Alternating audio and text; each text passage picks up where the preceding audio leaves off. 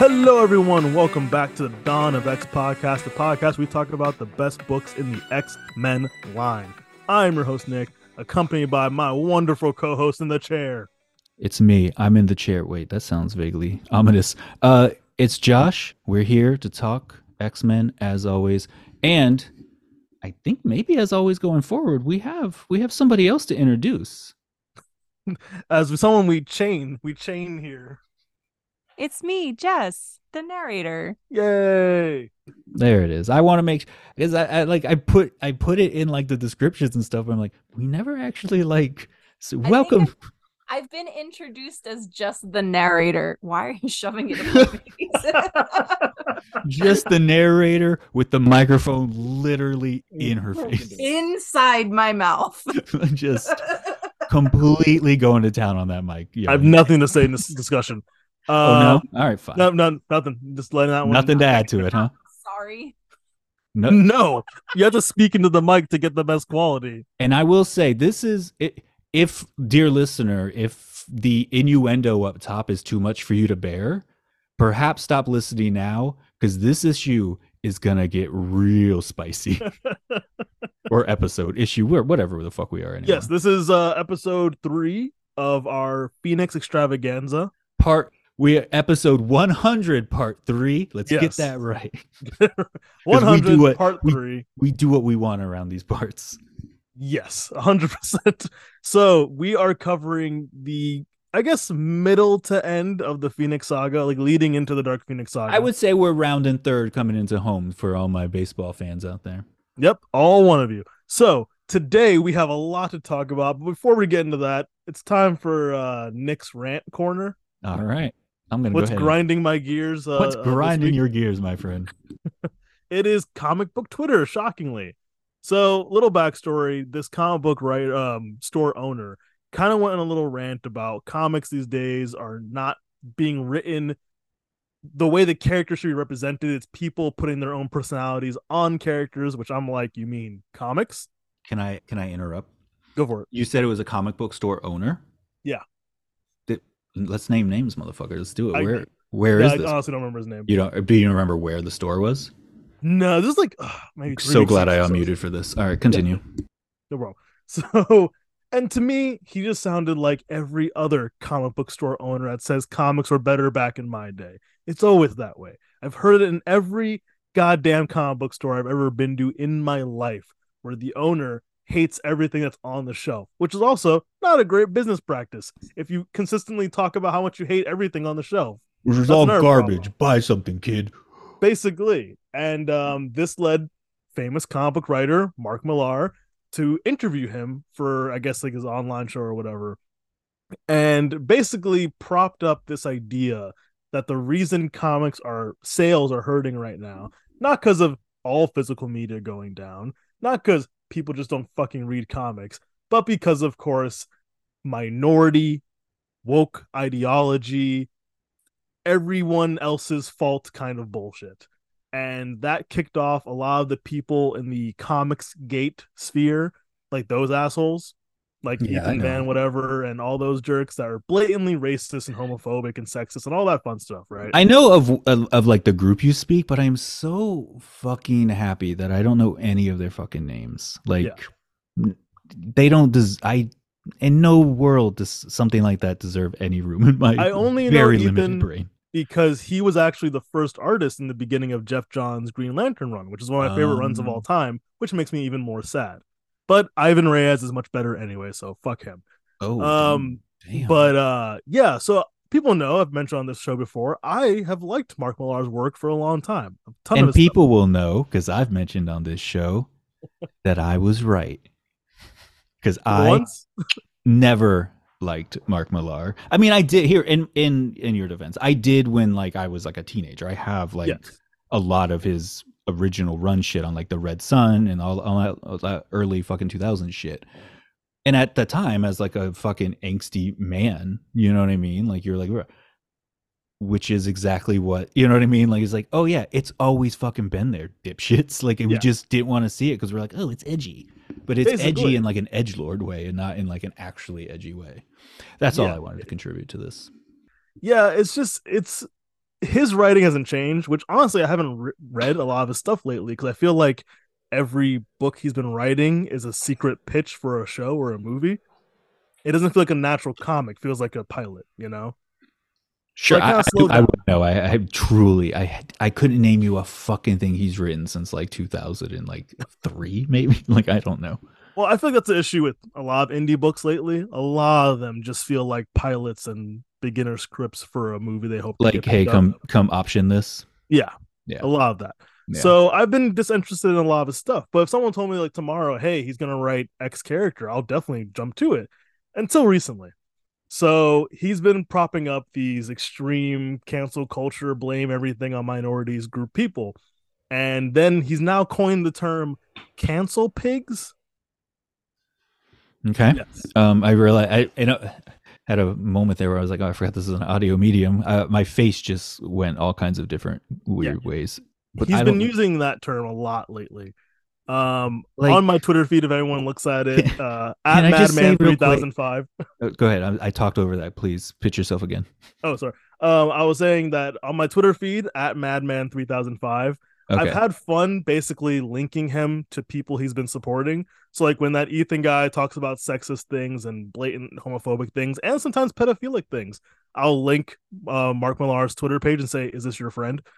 A lot of Yeah. stuff like that. Dude, You know, but cancel. Wait, just what the fuck does cancel pig even mean? Like, that's so lame. Can yeah, we just pretty talk about lame. how lame that is, though? Yeah, Like, what's wrong with these fucking stupid nerds?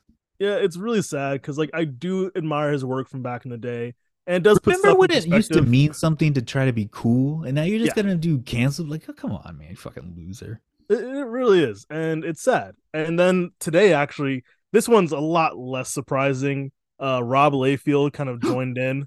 I know, But right? he's been doing that forever, though. Oh Like, no, yeah, he's always been a dickhead. Like that's not disappointing because I expect nothing more from him. But like with Mark Millar, you know, it's a shame because I do like a lot of his older stuff, and I think the first two Kick-Ass books are really fun. He has a lot of good indie stuff. He's changed comics, I think, for the better with character choices. I I don't think he has, but I understand where you're coming from. Like his Mark, no, his name, his Flash run, his Old Man Logan story. You know, like there's a lot of good stuff. Ultimates, the Ultimates. And again, I don't. I mean, I think his work was a very post 9/11 Yes, aggressive shit that I don't think was beneficial to comics. but like So it's still like sad and depressing, but also I made me hear, just and again, I angry. hear You where you're know? coming from. I'm not Yeah, saying like I think anything like I don't. I'm not disagreeing with that. I'm just kind of like I have a different view of it. You know what I mean? yeah, sure. But yeah, so like I've been kind of poking the bear a bit on certain comic book writers that have been agreeing, like, oh yeah, all these people are ruining our industry, and it's like half the people complaining about this shit don't read anything. And Well, I now have a new respect for Donnie Cates because like immediately he was like, you know, when you walk into a furniture store and they tell you how bad all the couches are, yeah, it must be their fault. yeah, truly. And then he Um, deleted it because he got attacked by so many assholes about the tweet. Jesus. Well, I mean, you feel free to use this as a segue if you want, but like if you keep poking that bear or shaking that tree, I do fear that a Chris Claremont might fall out eventually. I think you have to go really deep into the tree, Let's but you hope. know. We gotta hope.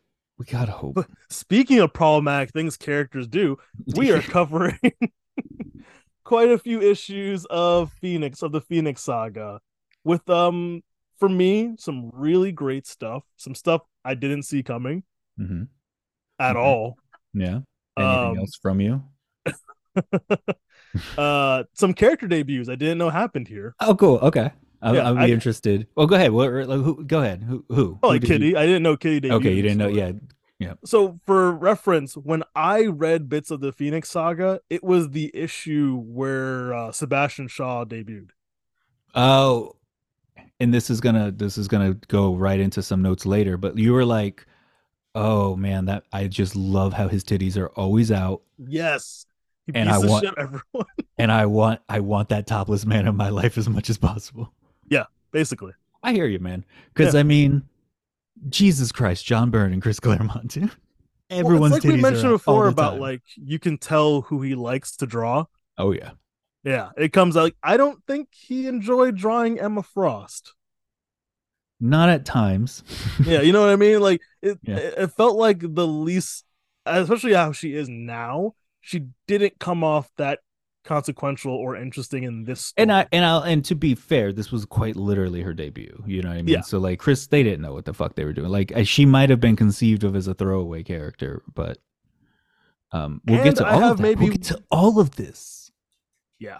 This And was then also, Emma's I might debut, have Katie's one debut. controversial opinion about how this story plays out in the beginning that I think they should have flipped to make it better, but we'll get to that maybe in this issue. Oh, I can't wait for your script notes for Chris Claremont. Look forward to it. Yeah. Please, Carrie. I don't know. I don't love it. I love it. I love this We'll see. journey We'll for see how all it of goes. us.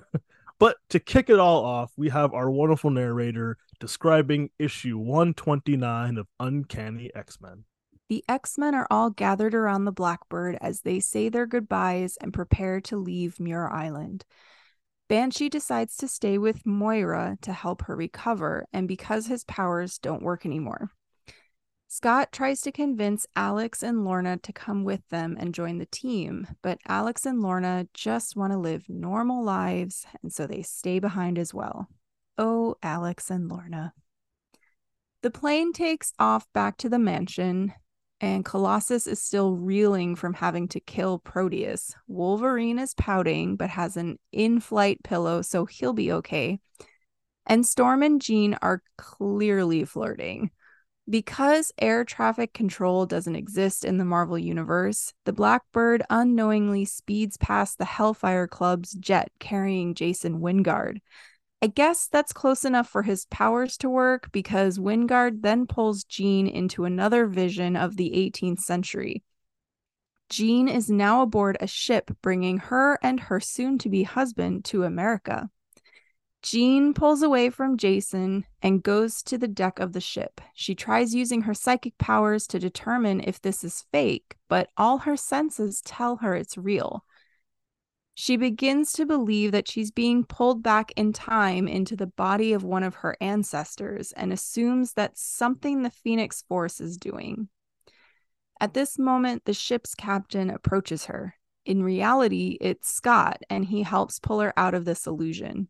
She tells Scott she's okay, that there's nothing anyone can do to help her anyway. And then they start making out in front of everyone. As the Blackbird approaches the mansion, the X-Men are alerted to an intruder. They quickly land the plane, because that's totally how planes work, suit up, and go storming in, ready for battle. But it's not Magneto or Eric the Red, it's something worse. Professor X is back from space. We then cut to a few days later. Scott and Jean are strolling around the mansion when they hear yelling coming from the danger room. Before Scott can check it out, Wolverine comes bursting out of the room, bitching about Xavier treating him like a child. Scott tells Jean he was afraid something like this would happen and heads off to talk to Xavier, who is still running danger room exercises for Nightcrawler, Storm, and Colossus. Scott tries to explain to Xavier that this new team isn't a bunch of kids like before, that everyone is adults with experience. That the old training ways don't work with this group, but Xavier lashes out and tells Scott he's a piece of shit and a bad leader. Before Xavier can say other hurtful shit to his surrogate son, Cerebro goes off alerting them to the presence of 2 new mutants. Xavier, who is always in the market for more soldiers, sends Scott, Jean, and Kurt to New York City for one of the new mutants, while he, Storm, Colossus, and Wolverine head to Chicago for the other mutant. Unbeknownst to the X-Men, however, the mysterious group known as the Hellfire Club have tapped their computer system and plan to ambush the X-Men and capture the new mutants for themselves. We then cut to Chicago where we meet Kitty, someday Kate, Pride. Kitty is coming home from school to find the White Queen of the Hellfire Club, Emma Frost, in her living room discussing sending Kitty to Massachusetts Academy. Kitty immediately is freaked out by Emma and goes to her room complaining of a headache. While trying to sleep off the headache, Kitty phases through the floor for the first time and ends up in the living room. Now she's really freaked out. As Emma is leaving, Xavier and the X-Men arrive. Though she clearly turns him on, Wolverine still doesn't get a good vibe from Emma. Kitty meets the X-Men for the first time and thinks Peter is neat looking. Despite it being 1980, Kitty then takes off to a goddamn malt shop with Storm, Colossus, and Wolverine while Xavier talks to her parents about his school. While at the malt shop, Kitty immediately tells Storm that she doesn't look like the black girls at her school, while Wolverine looks at porno mags with Colossus. That's when our heroes, that's right, guys, these are our heroes, are attacked by goons from the Hellfire Club. After getting slapped around a bit, Wolverine realizes that the suits the goons are wearing are specifically made to counter the X-Men's powers. So they all switch goons and win. Unfortunately, victory is short-lived because Emma Frost then sneaks up and telepathically attacks them. Luckily, Kitty was able to escape the malt shop before Emma arrived, because once Emma has more goons load the X-Men into their Hellfire-branded hovercraft, she blows the fucking place up. We end with Kitty sneaking onto the hovercraft right as it takes off. So, quite a bit happens in this issue. I have a lot of opinions. Whatever do you mean, Nick? Whatever do you mean? But before we get to that, okay, here's my criticism I think would have made actually a slightly more surprising, better story. Jean is under the impression that her powers are making her slip through time, right? Correct. I think it would have been kind of cool if we as the reader didn't already know he was involved with the Hellfire Club and with Jean thought she was slipping through time. So by the time they actually get to the Hellfire Club, it's a bigger reveal that they're behind not just what you've been reading, but also everything else happening with Jean. I hear you. Right? No, so that's just one thing I kept thinking. It definitely would have been another shocking moment. But you have to remember, this is 1980. Their fucking brains, they can't handle this thing. No, they can handle 2 jets flying close enough. You can cause psychic problems. Truly insane. Insane. But yeah, I didn't know this would be the debut of Kitty. Also, another favorite moment when Jamie's like in his head, I'm just a farm boy. I can't be an X-Men. Anyway, I'm gonna stay on this Irish island. Yeah, like what, dude? What are you talking about? Why did you mention you're a farm boy? You're not going back to a farm. Yeah. So one of the things I wanna point out, and I never, okay, I have read the entirety of the Phoenix Saga. I don't know how many times, but multiple times in my life, to the point where like I barely even look at the book when we're talking about them, and I'm referencing like panels. You know what I mean? Yeah. One thing I never fucking noticed and never have heard any fucking talk of. Whenever Jean is pulled into the Lady Jean persona, whenever she's like under that impression and like does that time slip, and then eventually when she becomes the Black Queen, she has a little mole on her fucking face. And then whenever she's regular Jean, she doesn't have that mole anymore. I never fucking noticed that until now. Fair enough. So like as we go through, I'm going to point it out a little bit because I don't know if you were noticing it or not, but like I just took it as part of the aesthetic, you know. Yeah, but like when she actually turns into the Black Queen and she just is living that reality for a hot moment, she uses the fucking Phoenix Force to give herself an actual mole. Hey, the brain's very powerful, you know. Also, yes. So I have a question for you. I would love it. We know how Claremont felt about Kirby and Stan Lee's era. Did he just actively hate Xavier? Oh God, he fucking hates him, dude. He fucking hates this him. issue more than any of the ones before. I mean, because he takes Stan Lee's fucking like character who like in the fucking like Silver Age whatever doesn't come across that way because it's a different time, and he puts him in that modern era and he's a fucking prick. He's just an old man out of time, you know what I mean? Like, and the way he talks to Cyclops, I'm like, oh, it's a psychic trick. No, it's just No, him. he's just a fucking prick. To Wild. I'm sorry, I really stressed that P, and I probably just blew out everybody's headphones if you're listening to headphones, and I apologize for that. But Jesus Christ, he's an absolute monster. Just this orphan child that he took in. Let's not forget, this is your boy Cyclops. Yeah. He was an orphan. He And had like just no talks family. down to him so hard. Oh, Like, it's horrible. It's absolutely horrible. And then later, like all he ever does is seek Xavier's approval to this yes, fucking day. this book continuously pushes my idea that like, oh yeah, Cyclops is way better when he's by himself. Yeah. Without any of the people that held him back as a kid, he needed them as a kid. He needed Xavier, he needed Jean, but him by himself is totally fucking different. Yeah, it's crazy. Yeah. It's I there's when people do good character work on Cyclops, he is absolutely one of the best fucking X-Men Yeah. characters. Matt Fraction especially did a great Yeah. job when he wrote him. But when people like the X-Men animated show Yeah. or other places get him, he's a He's a Boy fucking like Scout. he's a goddamn cardboard. Like Yeah. just flat as cardboard. You know what I mean? I love that Emma's first line is "As you say, Shaw." Like Emma now would slap that. Oh yeah. Well, I mean, we've retconned so much that we now know she was like being like forced to work there and all that. It's crazy how much shit has happened. I Also, do, I do love that like within that first interaction between Kitty and Emma, given their relationship now, yeah, the first thing she says to her is like, I think we're gonna be great friends. And then like and especially given their weird ass relationship now, I love that the fucking line Kitty says. yeah. It's so fucking weird. It makes everything so weird. It's Fucking funny that she immediately notices Colossus, and it's like, right. oh, they almost got married a few years back. Yeah, yeah. And again, he's like probably like 17 or 18 or something like that. And she's like 13 and a half, as she She's keeps supposed to be pointing out. 13, and And in a half, canon, motherfucker. 13 and a half, as she Thank states. you. But now, in current timeline, has a interesting relationship with Emma, almost married Peter. She's Like, definitely, I would say, in sorry. our timeline, in our shifting timeline, she's probably in her like early 20s at this point, right? Yeah, I'd say early mid 20s. Yeah, Yeah. that's how I always take it.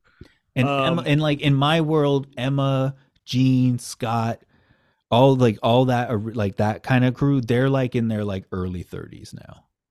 In the shifting timeline in my head, like late 20s, early 30s.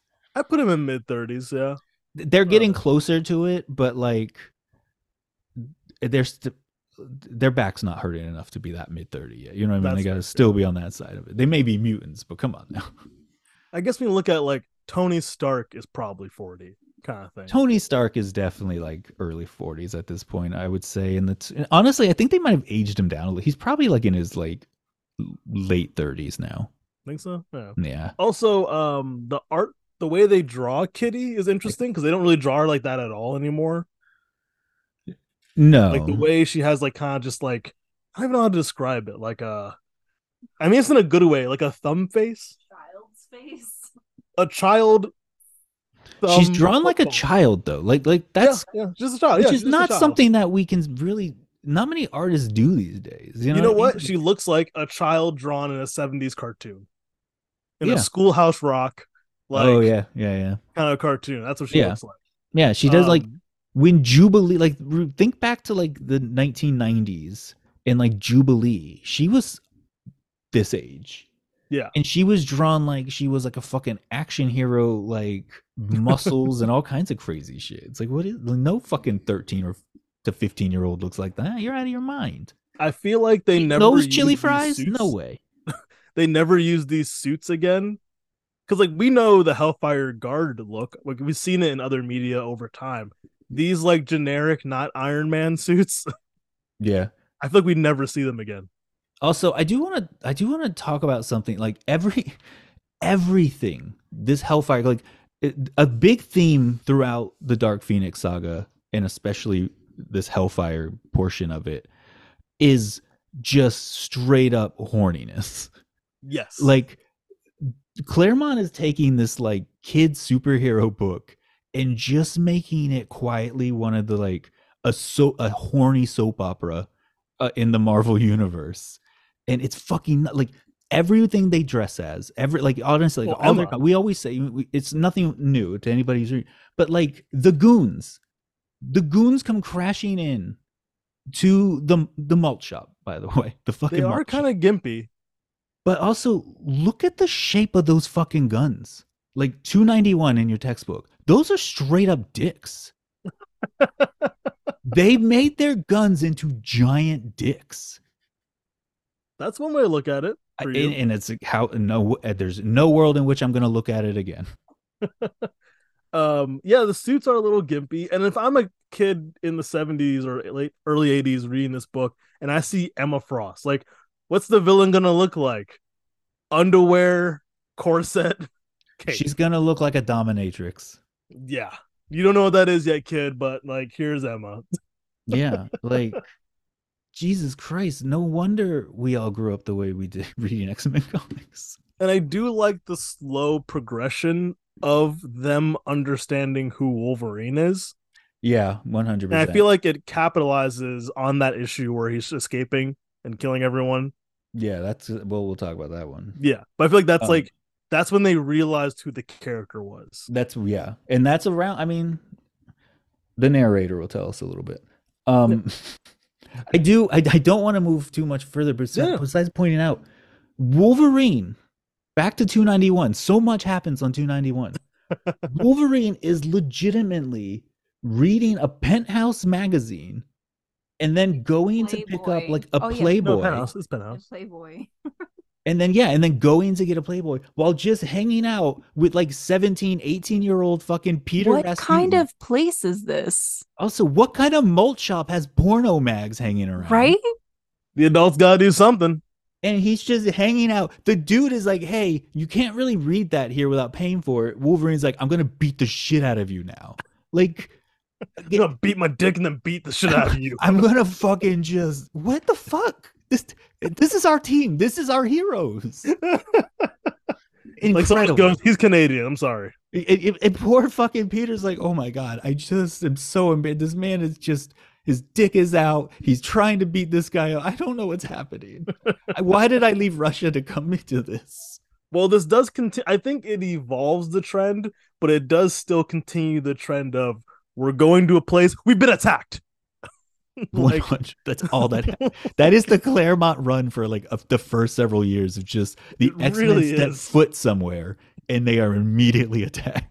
Like they actually can't go anywhere so far since I've been reading without eventually being attacked. Not They like can't. we went here, went back home. The premise, I mean, it happens in Claremont. He starts it, but like what happens every time they go to the mall? What is the very first episode of the goddamn X-Men animated series? You know what I mean? Like they can't even go fucking shopping without being like, oh, cool, a giant robot that wants to kill me and my entire people. Cool. All right. I can magically change my clothes now. Let's fight. But yeah, like I like the characterization of Kitty. Like you're kind of seeing it through her eyes of this innocent teenage girl. This like, wow, these weird people are all here. And then Interesting reaction to Storm. Kitty being Kitty. Kitty being Kitty, you know. It feels innocent because coming from a kid, but then you remember it's written by an adult. And then you remember who's right. Exactly. Yes. We'll get to slave talk later. Oh boy, do we have to. We must. Yeah. We must. Yeah, those are my main observations from this. Yeah, issue. I think that's pretty much what I got here too. I think for the sake of all that's dazzling in this world, we got to move on. Oh yeah. Oh, also one last thing. Actually, I do love the. It's a ray beam that just takes away the power. Don't worry about it. They're knocked out. Just why are you asking questions, man? Yeah. And we're gonna be in a cage later, where it also just vaguely takes away their powers. Oh, come on, man! You're taking all the fun out of it. That's true. That's true. Let's kick it off with issue 130. Scott, Jean, and Kurt arrive in Manhattan searching for the other new mutant that Cerebro found. Cyclops' Cerebro Apple Watch has led them to a disco club that Scott describes as the place where disco goes to die. Kurt waits outside to keep an eye on the car, while Scott and Jean head in to look for the new mutant. All the while, they are being watched by the Hellfire Club from a nearby moving van. Listen, A lot is happening here. Meanwhile, back in Chicago, Emma Frost and the Hellfire Club are torturing / experimenting on Xavier, Storm, Colossus, and Wolverine. Everyone but Charles is stripped naked and being kept in cages. Charles finds himself fully clothed but strapped to a table. They went ahead and strapped his legs too, always going that extra mile, Hellfire Club. While Emma and Sebastian Shaw discuss their evil plans via Zoom, Kitty sneaks in to attempt to help the X-Men. She sneaks over to Storm's cage, and Storm tears a piece of fabric from her fucking underwear that has an emergency contact number and hands it to Kitty. The Hellfire goons see this too late, and Kitty gets away. Back in Manhattan, Jean and Scott are searching the club for the new mutant when Jean runs into Jason Wingard. Fucking Jason Wingard. Wingard draws Jean into another illusion where she and Jason are getting married. Sebastian Shaw is their priest, too. Once they say their I do's, Jean rips off her robe to reveal the Black Queen outfit. She and Jason then kiss as Scott wakes up. The illusion drops and Jean is confused and chases after Scott. Right then, the main musical act takes the stage and Scott's mutant detecting watch starts going crazy. Then, for the first time in X-Men history, Dazzler takes the stage. As Dazzler is giving everyone the light show of their lives, Kitty calls the emergency phone in the car Scott, Jean, and Nightcrawler took. Nightcrawler answers, and Kitty quickly explains what happened. Right then and there, Nightcrawler is attacked by the Hellfire Club. The goons also attack the disco at the same time. Like before, the goons are prepared for the X-Men's powers, but not for Dazzler. The X-Men are able to defeat Hellfire Club goons and escape with Dazzler. As they drive away, Scott sees Jason Wingard standing outside, and a deep dread washes over him. Okay, so few notes. This is a more, I think, straightforward issue, but it is really fun because I'm not used to seeing the X-Men like in a club. Thank you. My very first note, Scott and Jean are in their early 20s and they act like such fucking old ass motherfuckers in this like, ugh, gee, this place is so dirty. You've clearly walked into a sex club disco. You're in your fucking early 20s. You guys are clearly the best fucking looking ones there. Yeah. Dude, have fun. Like, just saying, take advantage of those situations when you're in it. So we also have Alice Cooper at this party. Yeah, why not? I'm assuming it's supposed to be Alice Cooper. Honestly, probably. Yeah.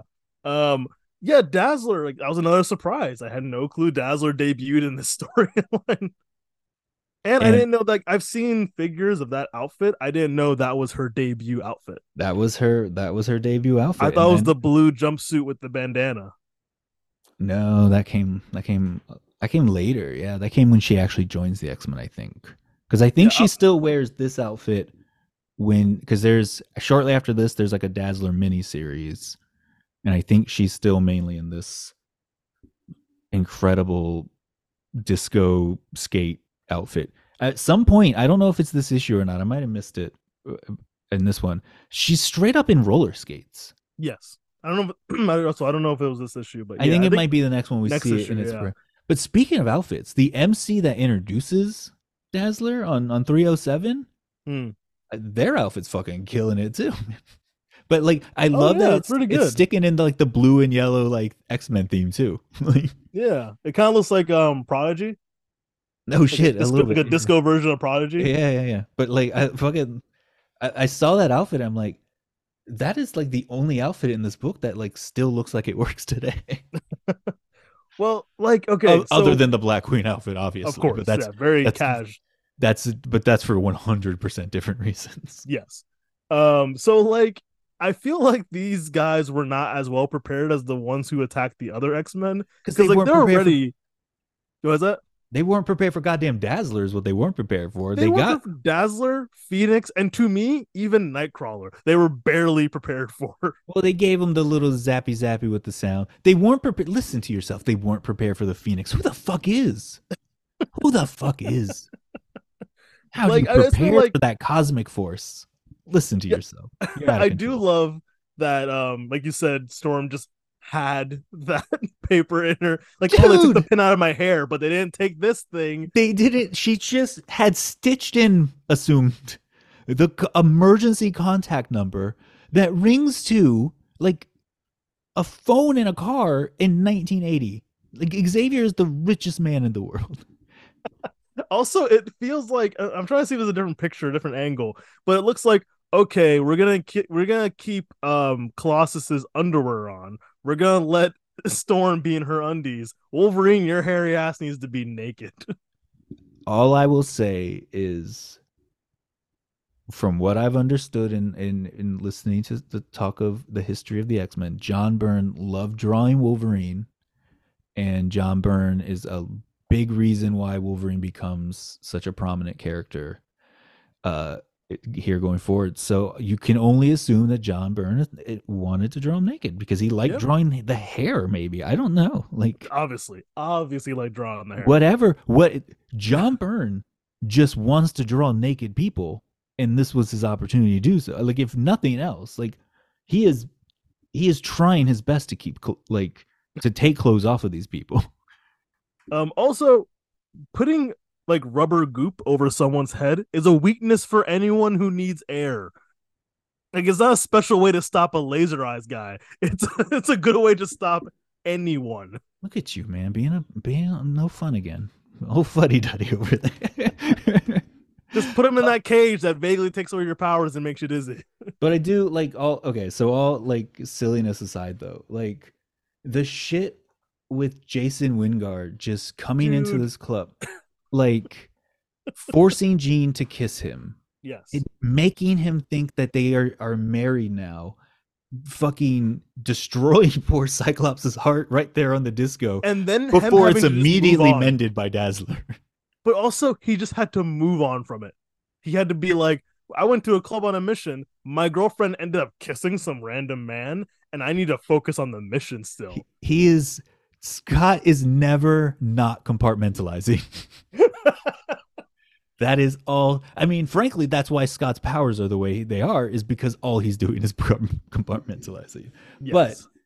like 100%, like the gaslighting and the abuse that Jean is going through, and then vicariously, like the abuse that Scott is going through, both from his surrogate father and what is happening to his relationship that he's too emotionally unavailable to ask, hey, is this a fucking relationship? What's going on here? Yes. Like it's insane. The amount of fucking drama that is baked into this shit is Well, fucking in this incredible. short time alone, he has dealt with his brother trying to kill him inexplicably.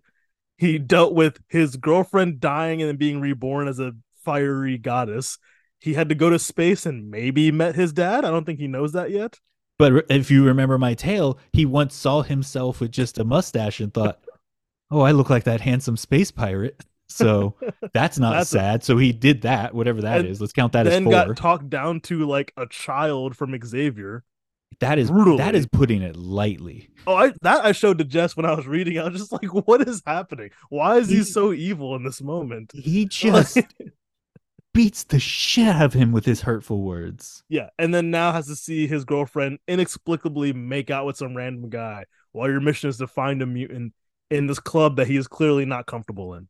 But look, exactly, and to that point too, to my like, I've never noticed it before. But look at 30 on page 306 in that panel where they're getting married and she's kissing Jason Wingard in the 18th century. She has a mole on her face. When we cut back to reality and she's like, "Wait, where am I? What's happening right now?" She no longer has a mole on her fucking face. Yes, It's crazy. Did you see that? Like as you were just reading it? like I said before, like we were just talking about, like the mole. I just took it as an aesthetic thing, like a hair bun. But you okay, but like did you notice that like it was every time she was the Black Queen though? Like Vague, like it was there. I just didn't think about it too much.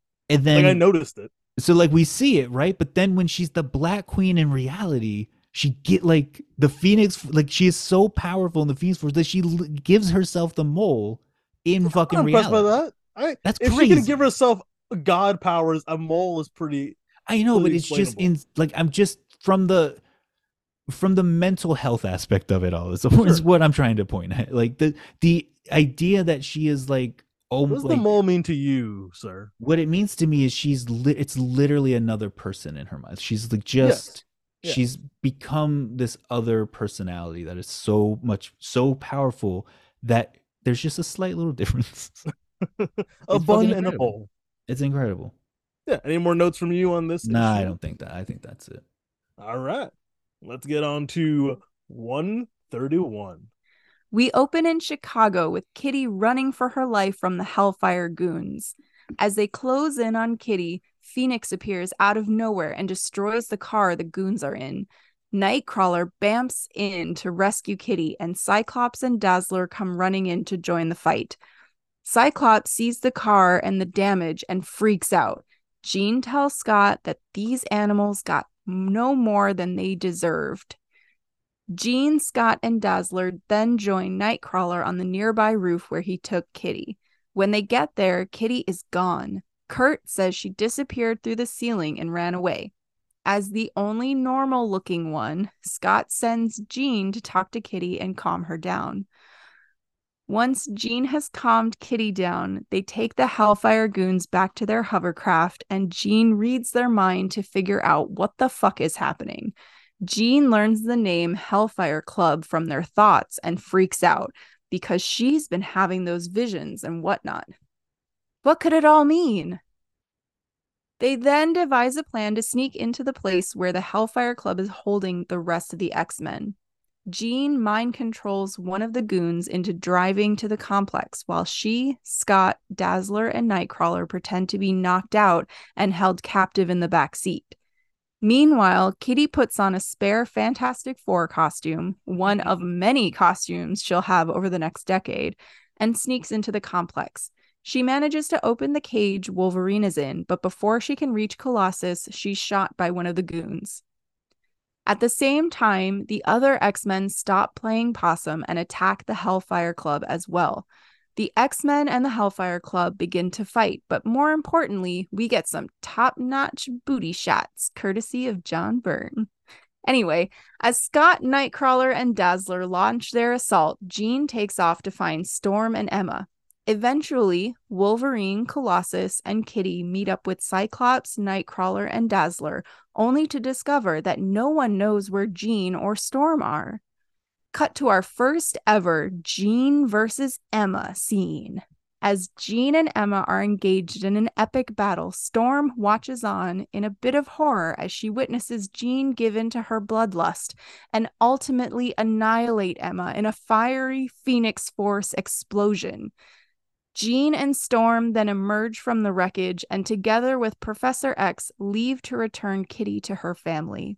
When the X-Men arrive back at the Pride residence, her parents are naturally pretty pissed off about their daughter going missing. But that's okay because Jean just telepathically makes them both change their minds and agree to send Kitty to Xavier's school. Yikes. We end with Scott and Storm discussing their concern about Jean and her wild ass behavior. All right. This is kind of like the finale of this portion of the story, and I really liked it. There's a lot of great artwork, I think, particularly in this issue.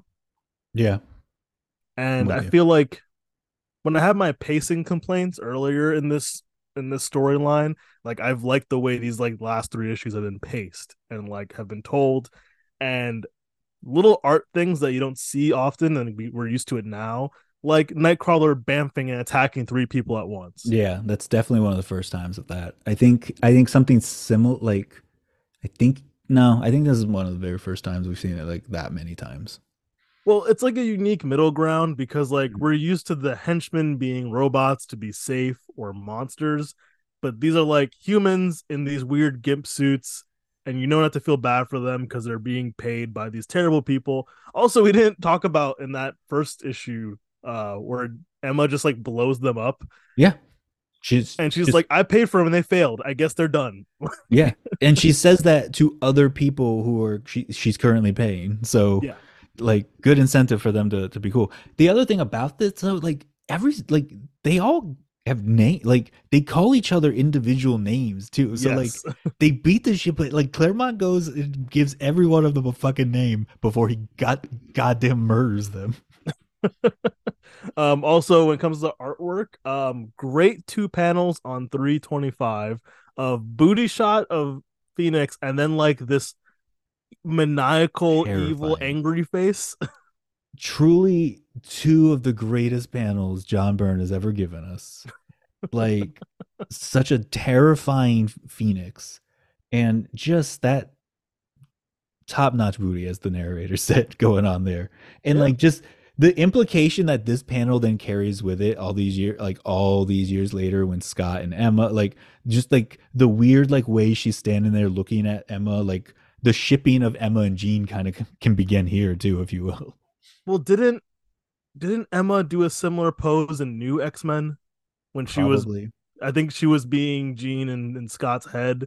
Oh, maybe. She I was like leaning on the wall in a very similar pose. True. Yeah, it's been a minute since I've read it. I've got the omnibus. I should check it. I should get Yeah, I into it. do want to. I think down the line when we talk about it later, we'll go to some new X-Men stuff Yeah. because Grant Morrison's not a piece of shit. So, No, they never were. no, they never were. No.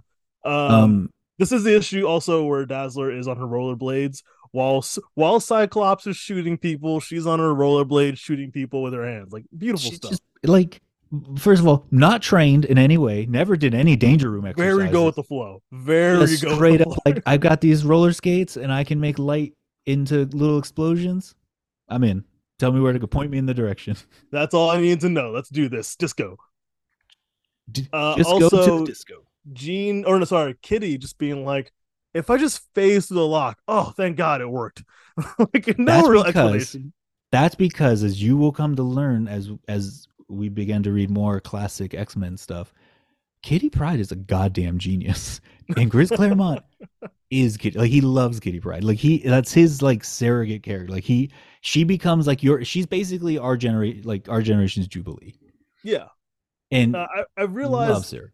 a lot of creators that will make something like in a lot of different genres, they usually pick some way to have a daughter. Right. Like Star Wars, Dave Filoni made Ahsoka. That's his baby. That's his thing. And it's grown to this whole big character, which is fantastic. But like it started out as his pet project. Like every writer likes to just have that one character that's like, this is my baby and no one can touch them. True. And I definitely feel like Kitty was that at this time. Oh, 100%. Oh Yeah. yeah. Oh yeah. But yeah, her power is just, solving issues inexplicably fantastic.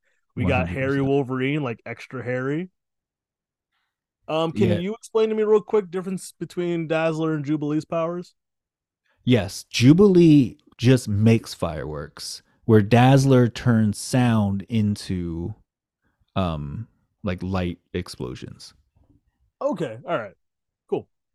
Thank you for I'll, asking. I'll go with that. Yeah, 100% can do that. yeah, talk about it um thinking. Oh yeah, the artwork.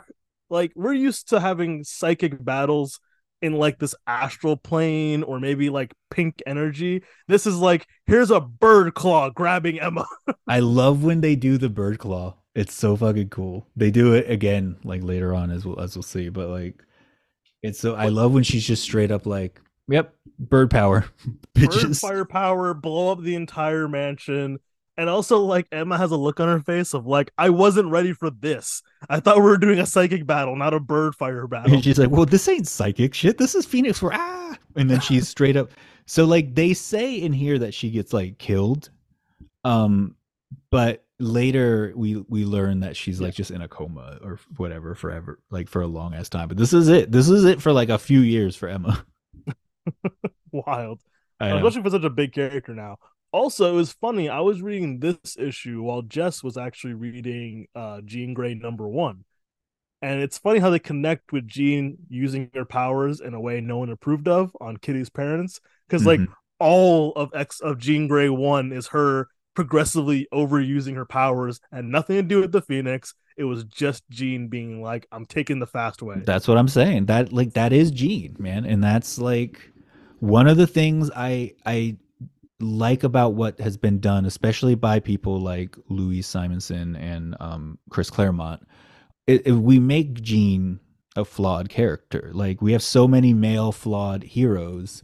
Like it's okay for Jean to be that too. And like I love it. I love that she's just like, no, I know what's best for everyone, and I'm like that's the end of that. The end. Like, so yeah, it was a fun parallel reading that and then remembering what Jess was reading of just that was just like, all right, cool. Yeah. Yeah, no, and some of the like character work that for like Jean too that goes on is like this she makes this like first impression on Kitty that like in the storyline, like, cause she's like Kitty is fucking freaked out. Like some demon just bamped her onto a goddamn rooftop. You know what I mean? Like this I is did like how she was freaked out. Like, what are you? Like, we talked. she is freaked out, and like Jean like goes into her like first of all, Scott's like, you're the only normal one looking here. First of all, everyone there but Kurt looks pretty normal. Like Yeah, everyone. you wear glasses, Scott. Like, come on, chill the fuck out. Like, I'm pretty sure Peter, because she didn't see Peter turn Peter the steam. wasn't there. Peter wasn't on the rooftop. It Oh, was on the rooftop. Yeah, yeah, it was they all look normal. Yeah, yeah. Like it's just like all right. I appreciate maybe what you're going for there, but like Jesus Christ, man, like anyone could have done. But like Jean like changes into like more of like a normal looking clothes, and she goes down to comfort for Kitty, and like at the spoiler alert for this incredibly old story, but like Jean dies, Kitty what? becomes I Fuck know, I'm this. shocker. Kitty like romanticizes Jean. Like Jean becomes like her pinnacle of like right up there with Storm of like what a beautiful woman looks like, what a strong person looks. She's also terrified of Jean because she like He goes through a lot in a short amount of time. yeah, Yeah, like but she only gets to see this clip of Jean because then she goes back and stays with her parents, and she doesn't come back to the X-Men until Jean is dead. So like she gets this like beautiful view of like and then just learns that Jean makes the sacrifice. So she just like worships Jean. And like I love when people remember that she fucking worships Jean. They recently did it, I think, in one of the Immortal X-Men ones, like where like Kitty was saying something like, well, I mean, if Jean says it's good, then I, like that's it. Um, so in the next issue and what we see in the future, like this is a nice ending point, but also like you realize this is only the beginning of like Jean getting darker in yeah. this context. Mm-hmm. You're like, okay, Jean just wiped out this other established powerful psychic, and now she just forced this family to feel what they didn't feel before. And it's like, all And right. no And then also it remorse makes me about either of it. question how powerful Jason is because he's still slowly controlling her. Yeah, but you also have to wonder how like a lot of that, like probably 99.9% of that is the Phoenix Force also like having like Jean is she's in such like the subtext of the story here is Jean is in such like an emotionally raw state that she's being taken advantage of and used by this person in a world in which she never would otherwise. But he's only like Mastermind's not powerful. He's just lucky that Jean is currently as fucking on to use. In no way do I mean this derogatory, but she's unstable right now, and it's Yeah, so am sure. I, frankly. If I'm being honest, like, but you know what I mean, like, and that's the only reason Mastermind's able to pull this shit off. Like, Yeah, it's not anything and when we later learn how he does it telepathically, it ain't Emma either. You know what I mean? yeah. Like it's Jean just not being Accepting, yeah, exactly. giving Just not into being the there enough desires. to just stop them with a snap of her fingers. Yeah. Ready for next issue?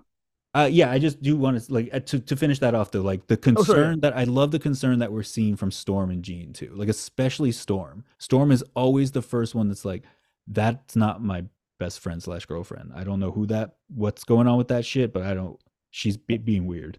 Well, it's shown more in God Loves Man Kills, but it's always that moment of like Storm and Cyclops are like on this equal soon to be leadership playing field, and they both kind of notice like, huh, that's Yeah, and they're both in love with Jean. So I mean, yeah, to a degree, yes, of course. yeah.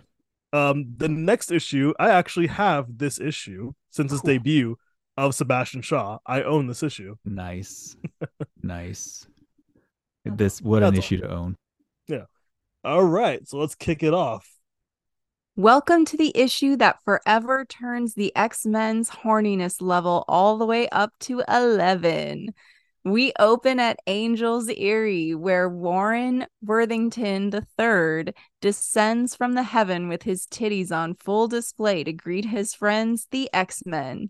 Scott has brought the X-Men to Angel's New Mexico chalet in order to regroup and talk to his old friend about life. Warren greets his friends and immediately kisses Jean dead on the lips as Warren's current girlfriend, Candy Southern, saunters out. Also, full tits on display. We told you folks, Claremont ain't hiding it anymore. Scott tells Warren that he'd like to speak to him in private, so Angel swoops Scott up and flies him off to a distant cliff. Now that Scott and Warren are alone, Scott tells him about the Hellfire Club and how they seem to know everything about the X-Men. Warren tells Scott that the Hellfire Club is just some freaky-ass rich people club that he and Candy have memberships for. Scott then starts talking to Warren about Jean, who should arrive but Jean Grey herself. Jean tells them they've been talking for too long and it's time to take a break. Angel gets the hint and leaves Scott and Jean alone on the top of the cliff. As Jean sets up a picnic for her and Scott, she uses her powers to change her clothes, and Scott thinks to himself about how powerful she's become. That's when Jean reaches over and lifts Scott's visor. Scott freaks out, but Jean says, "Hey, relax. She's going to use her powers to hold back his optic beams. She just wants to look at his face." Scott and Jean then 1000% fuck on top of the cliff. Weeks go by as the X-Men hang out with Angel, coming up with their next move against the Hellfire Club. Then we cut to Manhattan, where we see Wolverine and Nightcrawler sneaking through the sewers below the Hellfire Club, while Storm, Colossus, Jean, and Scott all walk into the club as they host a small gala. Obviously, the inner circle of the Hellfire Club recognizes the X-Men immediately and goes into action. Jason fucking Wingard cuts in as Scott and Jean are dancing and pulls Jean into another goddamn illusion. Scott sulks in the corner, but we learn that Jean has told Scott about these visions and Jason Wingard. Jason begins to lead Jean away up the stairs, but that's when Scott's had enough. He begins to follow them and catches a glimpse of the real Jason Wingard and finally sees that it's been Mastermind all along. Scott loses them for a moment when they go up the stairs, but quickly finds them again as Jean is now in full Black Queen garb and unleashes a Phoenix blast. Scott is knocked out immediately, and not just by Jean's outfit. Storm and Colossus hear Scott scream and rush to his aid, but Nick's topless boyfriend, Sebastian Shaw, is waiting for them. Colossus and Storm quickly find out that Shaw's powers are as they are thrown around like rag dolls. Meanwhile, Nightcrawler and Wolverine are ambushed by Donald Pierce and Harry Leland. Despite getting his robot arm cut off, Pierce is able to capture Nightcrawler, and Leland uses his powers to push Wolverine through the floor and down into the sewers. With all the X-Men minus Wolverine captured, the Hellfire Club regroups and toasts their new Black Queen, Jean motherfucking Grey. Ladies and gentlemen, this is one of the best X-Men issues ever. First note on my page here, one of the most iconic issues in history. Imagine you've never heard this story before, and this is the second X-Men film. And in the middle of the film, these heroes get fucking dominated by this group. It would be one of the coolest things you ever saw, aka when I first saw it in the animated series. Oh, nice. That's when I fell in love with Sebastian Shaw. And this comic puts that even into a cooler perspective of like, we've seen Colossus destroy this like other realmly creature, and then he's getting swung around like a bitch by Sebastian. We've seen Storm destroy a Sentinel with lightning in the sky and get swung around like a bitch by Sebastian. Yeah. We've seen Wolverine do all this great shit and get pushed into the sewer through a building by Henry. Not Henry. They're no match for the inner circle. Love it. And on top of that, their best friend, some of their love interests just turned against them. And she's not like she's turned against them. And oh, by the way, she's way more powerful than all of you combined. So good the fuck luck. I mean, good that she didn't kill Cyclops when she blasted him. Which makes you got to wonder how much control. How much control is where is the level of control there, Gene? Who's and maybe possibly ending with the first true iconic panel for Wolverine. This felt like Todd McFarlane a little bit. I mean, this is last like panel. Yeah, I mean that is straight up the inking, the all of it. Like that feels like the genesis of what would later become so prevalent in the 90s. Yeah, and the shiny claws and the grittiness of it and the way the water's splashing on him. But you can see this is like John Byrne being like, I fucking love this character. Like he fucking That's him going, nailed it. Figured it out now. look at the attention, the detail he puts on anything else. He's just like, all right, I'll put some titties here, some hair here. But for Wolverine, I'm gonna sit in here. I'm gonna draw every one of his arm hairs. I'm gonna put the shininess on. Like he really gets into his Wolverine drawing. He does. But yeah, Sebastian throwing everyone around like they were nothing, and then realizing that because even as a kid, that idea of if I punch this person, he's just getting stronger. We'll get to it when we get to the animated series, but I think Beast only beat him by countering his force with his feet by spinning him. It was a weird scientific way of countering I mean, force. Nightcrawler does that. Yes, they do a Beast in the show. Yeah, that makes sense. Can you? You're a big fan of this character. You own the issue, for fuck's sake. I do. Yeah. Why did he have to take his top off for this? The fact that you feel you have to ask that question. Oh, I feel like you should tell us why. Why is he got to do it?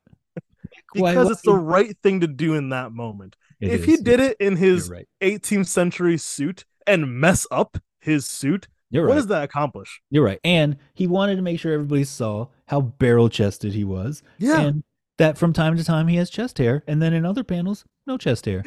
Also part of his powers. Also part of his powers. There are times the chest hair seems to disappear. It's part of his powers. When he's absorbing energy, he actually loses hair because he's pulling in energy. That makes so much sense. That's what happens to me sometimes. I pull in energy and my top of my head just gets less hair. To talk about questions I even had to bother to ask. That makes so much sense. Also, Angel's definitely that guy who did some questionable things when he was part of a fraternity. But see, here's what I love about this version of Angel, though. He's just fun loving right now. He hasn't had that terrible incident in his life yet, where everything changes, including his character. Oh no! Oh yeah. Well, that's yes. That's the fact that some people this is a much better Angel. I like this Angel better. He's a bit rapey. He's a bit he roofied a girl in college one time. Oh, because he kissed Jean on the lips? But the way he did it is Jean, my old friend. Well, first of all, they did. First of all, hey, you nerd, Scott. First of all, yeah, that's part of they're all friends. They all dated. Actually, these two did have a little fling in the. I can't believe I'm alone on this. You think this is rape? Clearly, Jean wants it. Grab the chin and full in. Look at Jean's face; she's loving it. Especially after what happened. What happened to Scott that they haven't talked about already at the party at the Scott disco? Doesn't give a shit. Scott's first of all, he also just scoops Scott up like a little child and takes him up to the cliff top, where I'm assuming they started making out. If you want to be honest, it definitely puts into perspective the current situation with Jean and Scott and Wolverine. Oh, 100%. They've always had this polyamorous thing going on. What did you just say mere moments ago? What volume did the horniness get turned up to with this issue? 11, that's baby. Right, baby. That's right. I mean, it's out of control. I'm with you. If they did, I'm saying the dynamic, you can tell what their dynamic was when they were younger, when they were first students, and Angel's oh, we must still have that dynamic, and Cyclops is what the fuck.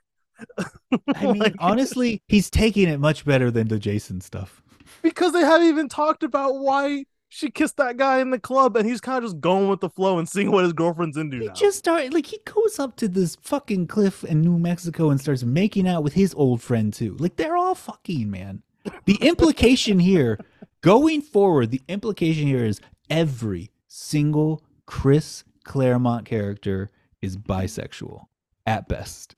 Yes, Like, I can get behind that. like, and Hey, you know my what? point exactly. Every single member of the Hellfire Club gives off bisexual energy. They all do now. Yeah. Like, Scott is clearly, he's like, I'd make out with Warren too. You know he would. They could have just gone to another room if they wanted privacy. At any Scott and Jean made out on the jet in front of Wolverine all the way fucking home just a couple issues ago. And the jet is not that big. No, that's my point. Like, like everyone had to hear them just like sucking face the entire time. They were sitting like here toward the top of the plane, Wolverine with his little pillow, and they were just standing in the little area behind the seats because the plane is a tube. Like, they didn't go anywhere else. Like, they were just behind them. You know what I mean? Like, Wolverine just had to turn his head and be like, "Oh, they're still doing that. All right, yep. I guess I just won't use the bathroom. I actually do like how much Mastermind looks like a severe creeper when he's not in this Jason Wingard form. Oh yeah, because that was the old. Because Mastermind is a Stan Lee, Jack Kirby character, I think. Like, yeah. So like, yeah, he looks like that old. And also he's old. He's creepy and he's old and he's fucking. The implication is he's legitimately raping Jean here. Yes. Man. Like, they physically interact. You know what I mean? Like, it's disgusting. But yeah, like, this issue is so great because it's a great way to introduce villains. Like, remember when you first watch Infinity War and you meet Thanos, if you didn't already read the comics, know who he is, his first scene is beating the shit out of the Hulk with one hand and then choking Loki to death. Yep, that's true. Like, that's how you do it. That's how you show off these people. Like, this group has been studying all of you. They've already beaten you almost fully twice, and now you're trying to break into their house and beat them, and they embarrass you. There's truly, and that's exactly the Hellfire. But I do want one more thing about foreshadowing, then we can wrap up with the last issue. So when he's talking to Angel in the scene that we just heavily debated, when he's talking to Angel there, he tells him that Emma Frost, when he's doing the recap for new readers, he tells them that Emma Frost chose suicide over being killed by Jean, which is not what happened. First and foremost, Jean murdered her. We saw it happen on the page. Yes. But it's like, in my mind, it's foreshadowing to the editorial mandate of the heroes can't kill people. And if a hero kills somebody, we have to do something about that. So I can actually tell you a little about that, because this would have been the 80s now, right? This is, I think this is 1980. Yeah. So in the 80s, a lot of cartoons had issues with villains killing the bad guy, and that spread out into comics also. And that's when it became an issue of villains killing bad guys, and then a few years later it was heroes dying. Like, we can't do that anymore. Like, whenever the Transformers movie came out, the original movie, when Optimus Prime died, it became a whole thing because kids were literally crying. Oh, interesting. Like, yeah, and that spread out to like other cartoons where you can't replace these characters unless they're retiring or whatever. Fucking weak ass millennials, man. Bambi gets shot on Bambi's mom gets shot to death on screen, and we all just have to live with that. Dumbo came out 1930 something. Yeah, but you can't handle the 80s were like, listen, we're handle a robot car dying. You fucking weak ass bitches. But yeah, I think that was part of that early 80s progression of like, heroes can't do that. Yeah, and this is also the foreshadow I'm talking about. Like, Jim Shooter is now editing this, and Jim Shooter is about to forever change X-Men history, just against our heroes' best designs and writers sometimes. That's who I meant. Yeah. Yeah. Oh no, I finished that Chris Claremont special, and he is he talks about that. Yeah, in I think Frustrations. there's like an essay in this book too that we have to if you want to read before we do the Dark Phoenix one. Okay, cool. All right, so we're Jess's gonna. fucking face when I said if there's an essay you want to read, she almost just threw up all over herself. It's like, oh, that's the most disgusting You thing. mean out loud or to myself? I thought you meant to myself. No, I was talking Nick to read to himself, not you to read out Yeah, loud. yeah, that's what I thought you meant. Yeah, not Yeah, like no, out but loud. the face Jess made at just the idea of an essay, like, was just like, Oh. Like, am I gonna read this fucking essay? oh no, I did not intend for Jess to read the essay to herself or out loud. You can do whatever you want. Homework? No, Jess has no hope. Jess has one assignment, Like, and that I is literally in real roll time. up and read the script I've been handed. Which I think speaks volumes to the like. I couldn't do that on first take, man. So Absolutely not. And speaking of which, here we let's go. hear that lovely voice for issue 133. Take it away, narrator. If last issue gave us the start of the X-Men being super horny, this issue gives us the start of badass Wolverine. We open in the sewers below the Hellfire Club as the Hellfire mercenaries are looking for Wolverine.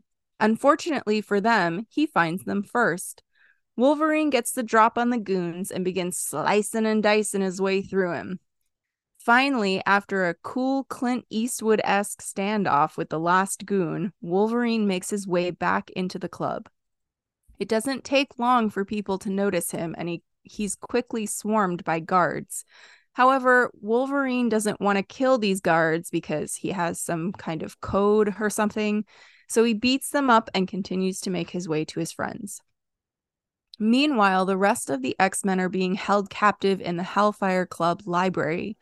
Jason Wingard starts making out with Jean Grey in front of all the X-Men, and boy howdy are they confused.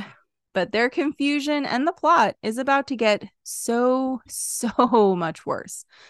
Jean turns to the X-Men, but because of Mastermind's illusion, she sees them all as 18th century people, but, still being held captive.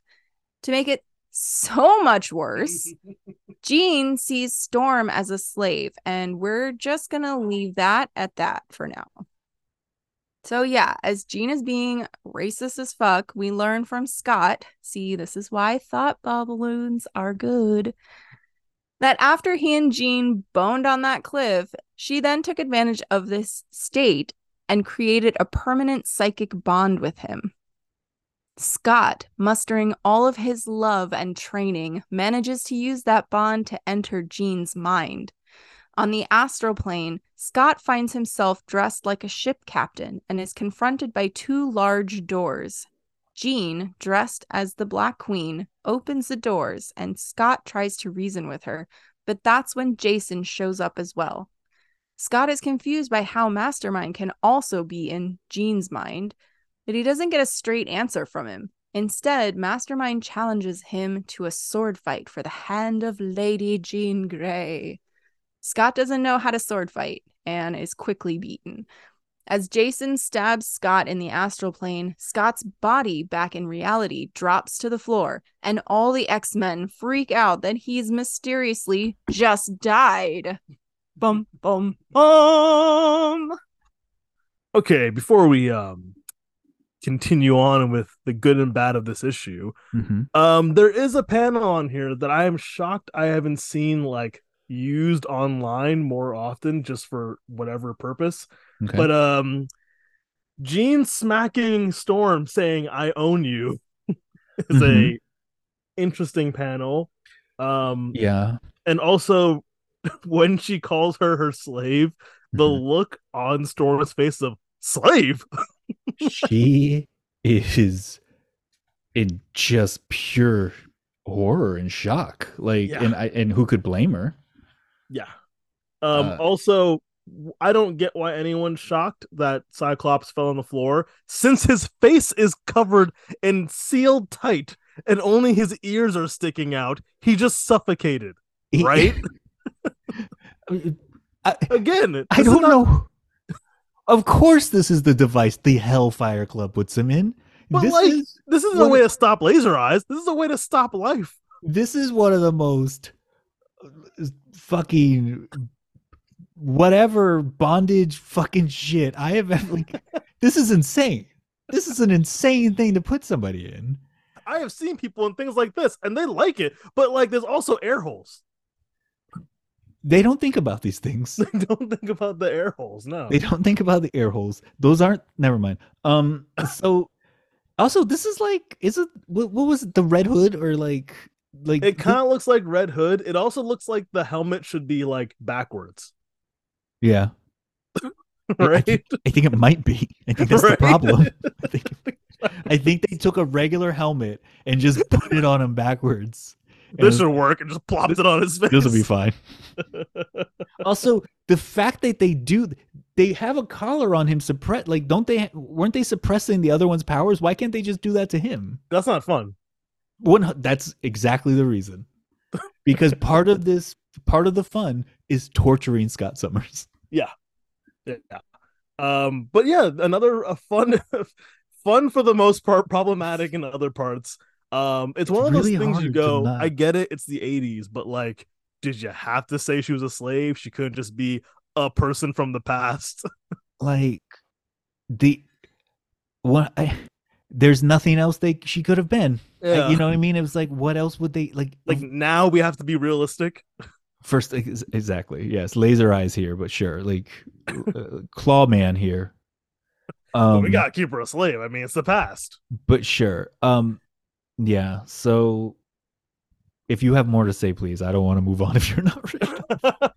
No, like, other stuff I did like. I like, again, like the progression of Wolverine's character and attitude, like him being like, "I'm 5 meters away. I bet you're thinking, do you have enough time?" Like, basically, you're lucky, punk. You know, the Clint Eastwood style thing. But it's Chris Claremont, so it takes up like 11 sentences to do.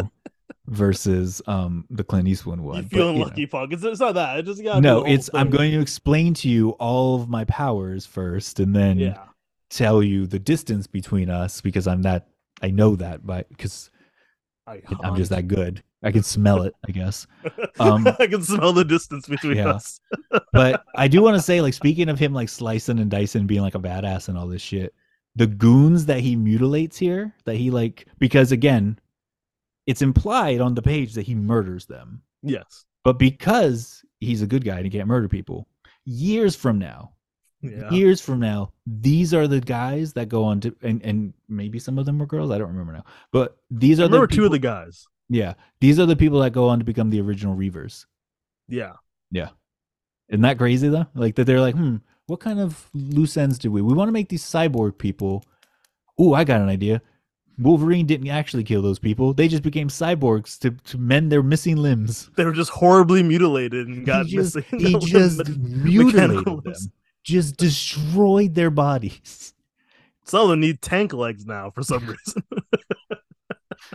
That they had no choice but to like give into to Donald Pierce's whims and turn them into cyborgs. I liked the artistic choice for the astral plane. Like, it was kind of cool that Cyclops' eyes are always in shadow. I love that too. I love how they always have them in shadow.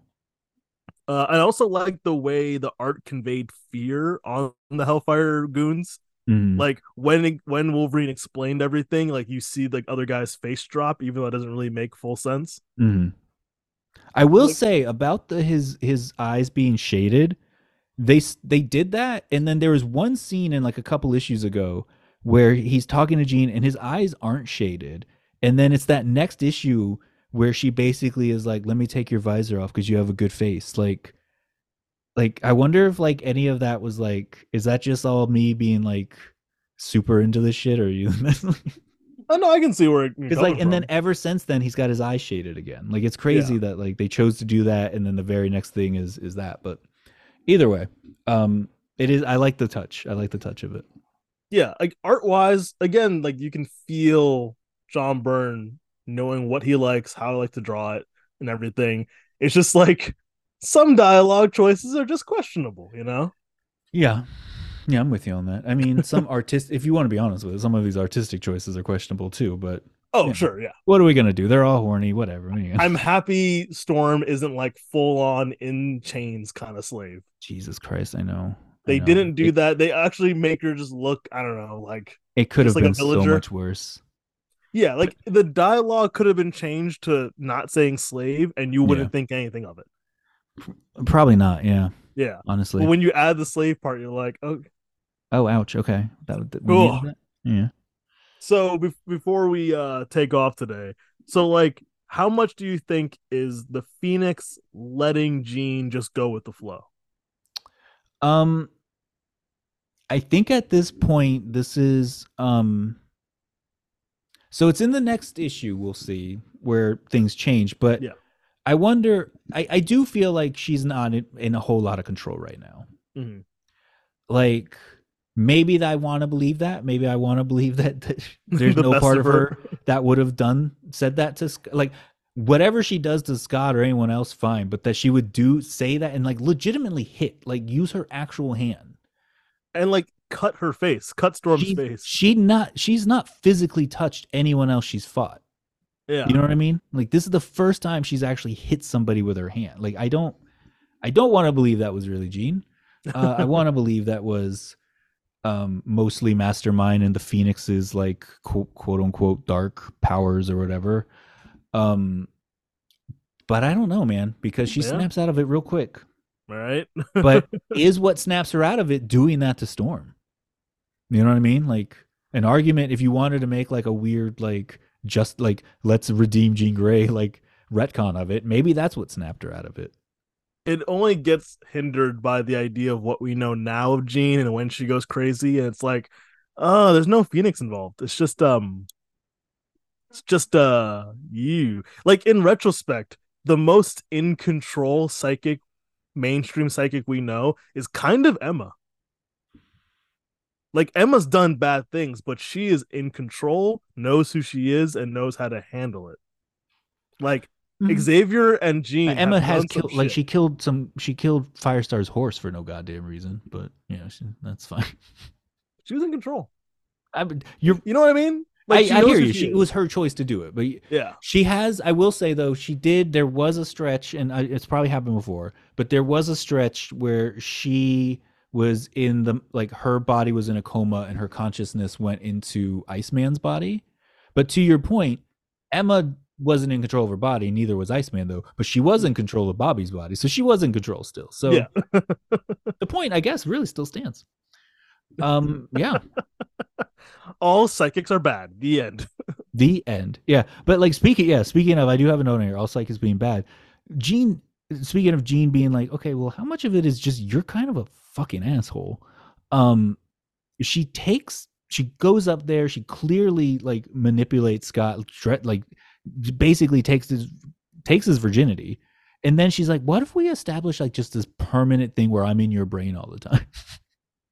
Like he's in no emotional state to agree to this. He's going through quite the roller coaster, and knowing that it leads to losing everything, leaving, and then dating a woman who just happens to look like your ex, and then finding out everything about her, and then going like he never when he goes not evil, I'm using quotations, when he gets darker, when he changes, come on, we can't blame the guy. Not really. Not really can't blame. He's trying. When he was with Emma, what did she do? Hey, stop pouting, be a fucking leader. And then he just did it. And then he died. And happily had Emma in his brain. They had great conversations in his brain and complete trust all the time. And I always go back to House of M when everyone got what they always wanted. And his perfect world, he was dating Emma. Yep. Yep. And Jean was like a god. So, they just... Yeah. I think Spider-Man was with Gwen, not yes. Mary that Jane. Part I definitely remember. Yeah. So just like the deepest desires, it and happens. So let's end on like some healthy people though, okay? Because we're talking about some truly unhealthy individuals here. So there's a scene that. Oh wait, we have a question from the audience. Okay. Okay. So you had mentioned about the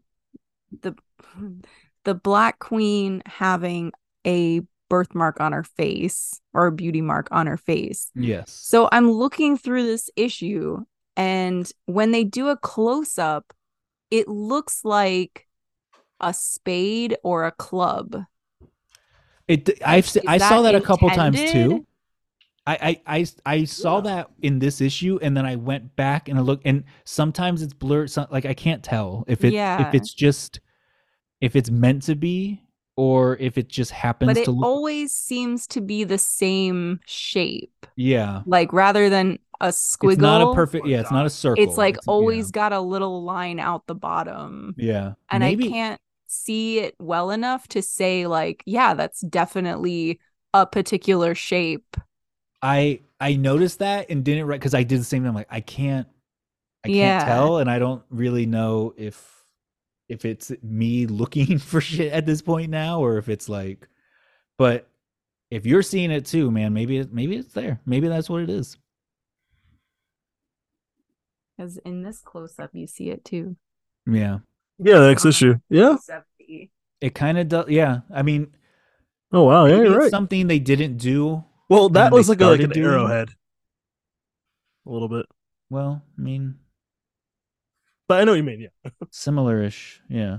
Wasn't sure Um, if it was a significant thing. I think I'm guessing maybe it wasn't always, and when I was looking at the back issues, it was just kind of like a scribble, and then Hmm. maybe at this point they're like, oh, maybe if we do draw that, because I there got a are clever idea. yeah, there are times where it's like that clearly that is that shape, right? Like, Just messing with people. yeah. Yeah, any more notes for I just this wanted before to we end on a Yeah. healthy relationship, and that is, uh, of all people for in this moment, Banji and Moira, Yeah. who the narrator didn't talk about because it's like a throwaway scene, but we do randomly cut to them hanging out in Scotland.